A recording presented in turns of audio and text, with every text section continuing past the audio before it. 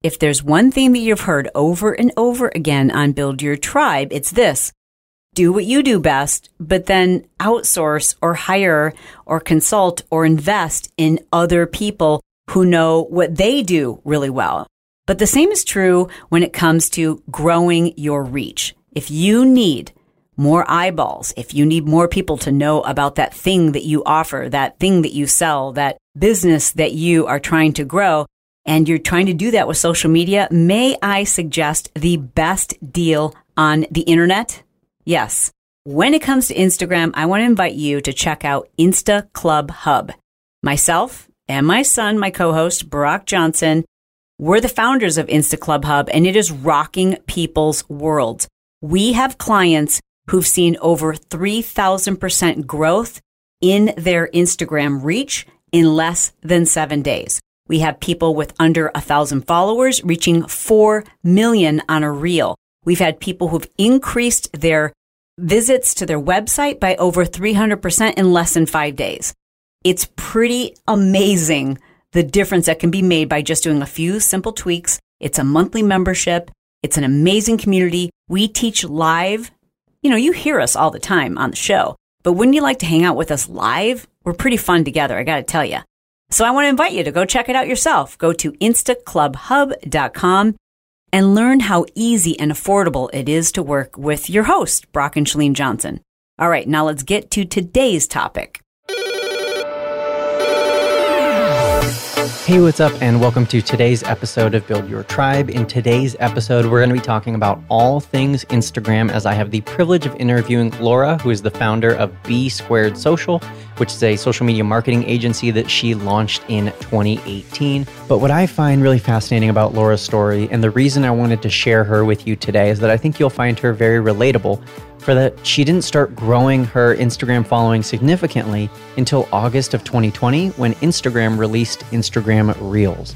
Laura reluctantly hopped on the Reels bandwagon after one of her clients encouraged her to do so, and has seen significant increases in growth with her account because of it. When she started using Instagram Reels consistently, she had less than 10,000 followers, and now at the time of recording this, she's closing in on 40K. She has also had multiple Instagram Reels go viral and reach hundreds of thousands of people. And another really powerful part of her story that I wanted to make sure you got to hear was how she was able to build her client and customer base with less than 10,000 followers. Oftentimes, we think you have to be famous on Instagram to start making money, but the reality is if you can produce highly valuable educational content with consistency, you can grow your business on Instagram. Super excited to do a deep dive in all things Instagram, Instagram Reels, carousels, engagement, stories, all of that fun stuff. So without further ado, let's hop into the interview. Hey, Laura, welcome to the podcast. Thank you so much. I'm so excited to be here and to chat with you today. Yeah, so excited to have you on. We found each other, funny enough, through Instagram Reels, and I just love your content on Instagram. But give me some of your background. Tell me, when did the growth start? When did you start to actually, actively grow this account, and what was that like?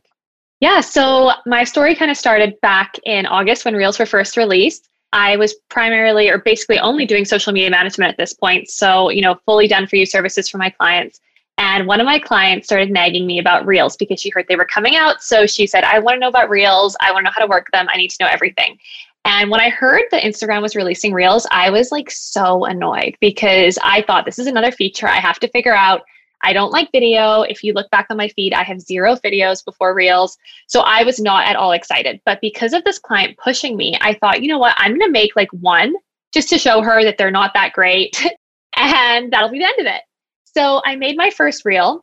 I think I got 4,000 views. And at the time I had about 2,500 followers. So I was like, wow, that is everyone in my audience plus some seeing my first Reel. So I thought, you know what? I'm not loving static content at this point. My account was very slowly growing. I think it was 300 or 400 followers a month. So quite slow for me. And I thought, you know what? I'm going to go all in on Reels because at that point they were easier for me to make and they were quicker.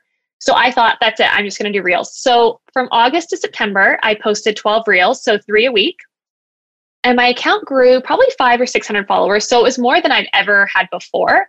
But more interestingly, at that point, I ended up booking out all of my done for you services, my coaching calls, my consult calls, everything booked out. So even though I didn't have this tremendous follower growth, my business grew, which I think is really important because I know we're all chasing that viral videos.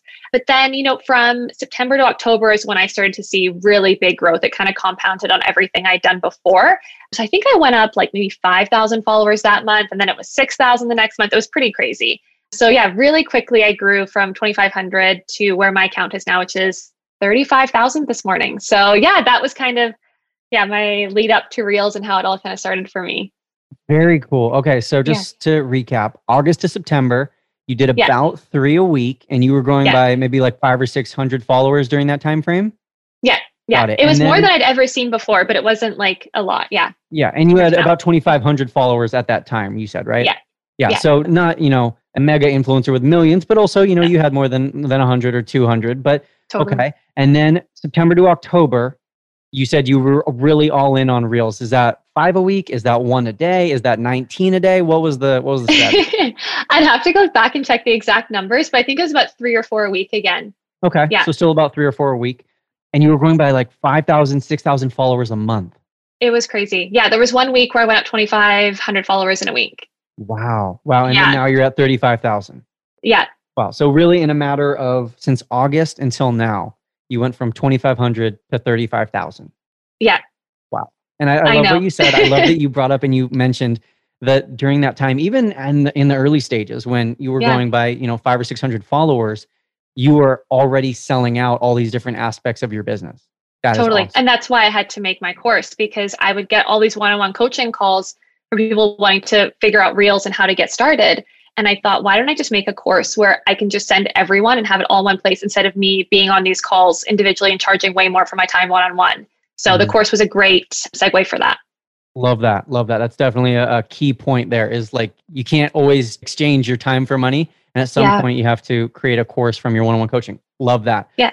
Some of your Reels have definitely gone viral. I'm sure I probably found you from one of the viral one. Off the top of your head, do you know any of like the top views on some of your most viral Reels? My most viral one is 500,000 views, and it was talking about working for free. So it was the one where I responded, it was like a mock-up of me responding to an email of someone asking me to work for free. Some of the other ones that did really popular that were kind of unexpected, there was one about how many times a week you should post. That one I thought was like so basic and it was kind of a throwaway, and that one did really well. I think it was 250 or 300,000 views. Yeah, I have a couple other that are like 400,000, 300,000-ish. Yeah. Wow. Yeah. So I think 2 things that I took away from what you just said is like your most viral Reels. Number 1, they were unexpected, which I've definitely found myself. It's always the ones that's like, I didn't expect that to go viral. Should I even post it? Yeah. It's like almost like you said, like a throwaway. And then it ends up getting 300,000 views. Or, and this is a really key point I think that you just made, simple. Something that you thought is maybe even too simple. Like this is the baseline elementary. Can you talk about how that feeds into your creation of content, how that mindset, is that something that you try to think about, keeping my content really simple, or is that just something you do every once in a while? Yeah, so I read this quote, I think it was James Wedmore, but basically it says, what does my audience need to hear today? And for so long, the mistake I was making was that I wanted to like prove myself on Instagram. So I would go really deep into talking about like engagement rate, conversion rate, click-throughs, like things that I think are really cool. And maybe my done for you clients want to hear about. But my audience is still at the very beginning stage of Instagram. So they don't even know what content pillars are. So once I figured out who my audience really was and I honed in on what they need to hear instead of what I was creating from an ego perspective, trying to show off of how much I know, it really changed everything for me. And I did a reel about that as well, talking about like, what does your audience need to hear, not what you think you need to be talking about to seem smart or important or knowledgeable. So that's something I'm very like conscientious about. I will look at the questions I get from my audience, and I have a document in Asana where I write down every single question I get from my audience, even if it is like, how do I change the background color in a story, which is another reel I've done that got a ton of views that I thought was too elementary, and people love it. So I think, being really aware of what your audience needs and not what you think they need, that makes a big difference in my content. Absolutely. What are some of the top mistakes? I know you're doing a series of reels right now on top mistakes people make on reels. What are some of those top mistakes that you could share with us? Yeah. So one that I see is people will start the reel and then they'll get into position and then they'll start talking. So there's that dead space in the beginning where people aren't really hooked in. It kind of makes your reel seem unprofessional or just kind of, not something people want to watch. So that's one mistake that's so easy to fix. Another thing I see is people try to deliver value, but they over deliver. one of my clients I was working with on this, she had a really great reel about gym hacks. And it was like 10 hacks in one reel. And I was like, okay, wait a second. Like the first hack, I was like, whoa, like that's so cool. I didn't need 9 more. So I think keeping them short and sweet and, one takeaway per reel. You don't have to like blow someone's mind with an entire strategy in one reel. It can be one quick tip that changes their perspective on something. So I think that's another big mistake. Yeah. Love that. One takeaway per reel. How do you balance your reels? I've gotten this question quite a bit myself recently. How do you personally balance your reels? Is there any strategy behind when you're doing like a lip sync or a viral sound or maybe even like dancing choreography versus just your own original audio sharing some insight? Yeah, so the balance I'm doing right now, I'm doing 4 reels a week and I'm doing 2 that are like funny, humor, relatable lip sync. And then I do 2 that are just like talking head style of me giving a tip or information. So that's the balance I'm doing right now. I don't think I'll ever do like dancing or choreography. I don't have it in me, but that's the balance that works really well for me and for my audience. Cool. That's affirming for me because that's pretty much exactly what I'm doing right now. It's like a 50-50 split. I know you have like a Reels checklist. Can you tell us a little bit more about that? Yeah, so I made this checklist because I was hearing from people, oh, when do I do this? Where do I change the cover image? What do I need to know about hashtags? So this checklist is like really straightforward, everything you need to follow through to have a reel, hit all those boxes, check all the boxes basically on what makes a reel really strong and what makes it perform well. So this checklist is created with that in mind for you to skim through before you post, or even just to have that knowledge in the back of your head when you're creating content. We will definitely link that up in the show notes down below the episode. If you had to start over on Instagram, 0 followers, brand new account, and you couldn't use any of your other accounts to, shout it out or anything like that, what would you do? What would day 1 look like? It would be Reels. It's funny. I just had this conversation with someone else who's just starting out and they said to me, what would you do? So absolutely, I would do Reels. I'd probably do 1 reel a day, every single day until I kind of got to that threshold of where I was happy with my numbers. I would also get really, really specific on a niche. When I started out, I was doing branding, web design, marketing, like everything. And I think that was one of the reasons my account was kind of stagnant. My first 1.5 to 2 years, like I said, I was at 2,500 followers. And it's because I was talking to everyone. And when you talk to everyone, you talk to no one. So I think, A, being super specific on who you're talking to, and B, Reels and carousels. I'm not big into carousels, but I have a lot of friends who use them and they've had really explosive growth. So shareable content is really important at any level and at every content type. Absolutely. So if someone was rebranding, they're picking a new niche, I'm curious what your thoughts are on if there is a line, is there a line between when should they just pivot and keep going with their same account and when should they start over? Like I'm sure if someone has 3 followers, it's perfectly fine to just keep rolling with that account. You don't need to start over from 3 back to 0. No. But is there a line, is there a point where you think, hey, this account, it might be dead, or, maybe you just have too many followers already, you should start a new one. You think there's a line there? I'm curious. It's funny. I'm working on a rebrand right now with a client, and we had this exact dilemma because they were doing like a certain type of self-care product and now they're pivoting to a different type of self-care product. And basically the thought behind it is, there is going to be some atrophy where people who are following you are going to fall off because they don't see that overlap.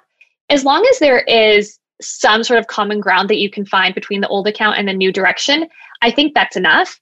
Some accounts I've seen where someone will have a personal account and they'll kind of pivot it into like a blogger or, influencer style. And the commonality between the previous audience and hopefully your future audience is that they're interested in you. So I think there is still some common ground there, but I have seen people where it's like a car account and then they want to go into baking and there's 0 overlap there. Yeah. So as long as you can find some sort of commonality or a common thread where you're able to pull that audience through, I think that makes sense. But if it's a completely different industry, 0 overlap, 0 interest, I would say start from scratch. Yeah.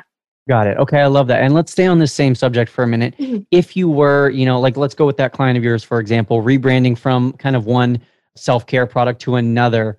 Do you recommend like deleting all the old posts, archiving them? Do you just, start rolling and running with the new direction? What are your thoughts there? We've decided to leave theirs up and kind of start going with the new direction, leaving the old stuff there for context almost. And it shows the story and the evolution.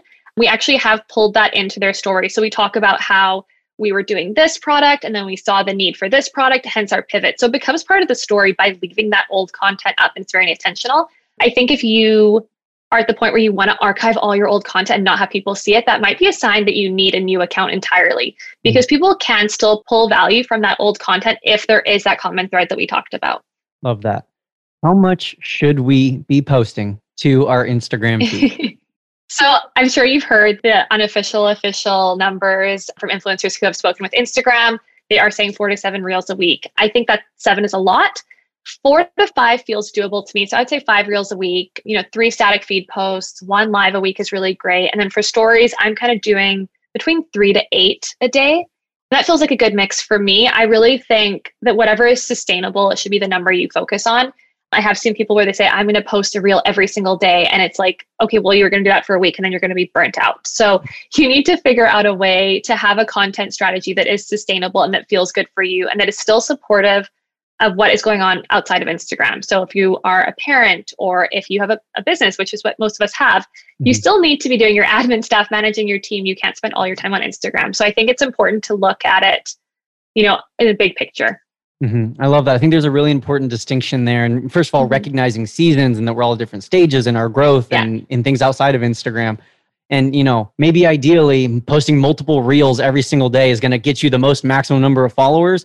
Like you said, that's just not sustainable for everyone. Totally. That's not sustainable for probably anyone. You'll get burnt out. And so I love that note to focus on sustainability, because when you pick a number that you can stick with, like the growth will come because of the consistency rather than getting burnt out after a week. Yeah, no, I agree. It's definitely a long game on Instagram. Okay, so you said it's a long game on Instagram.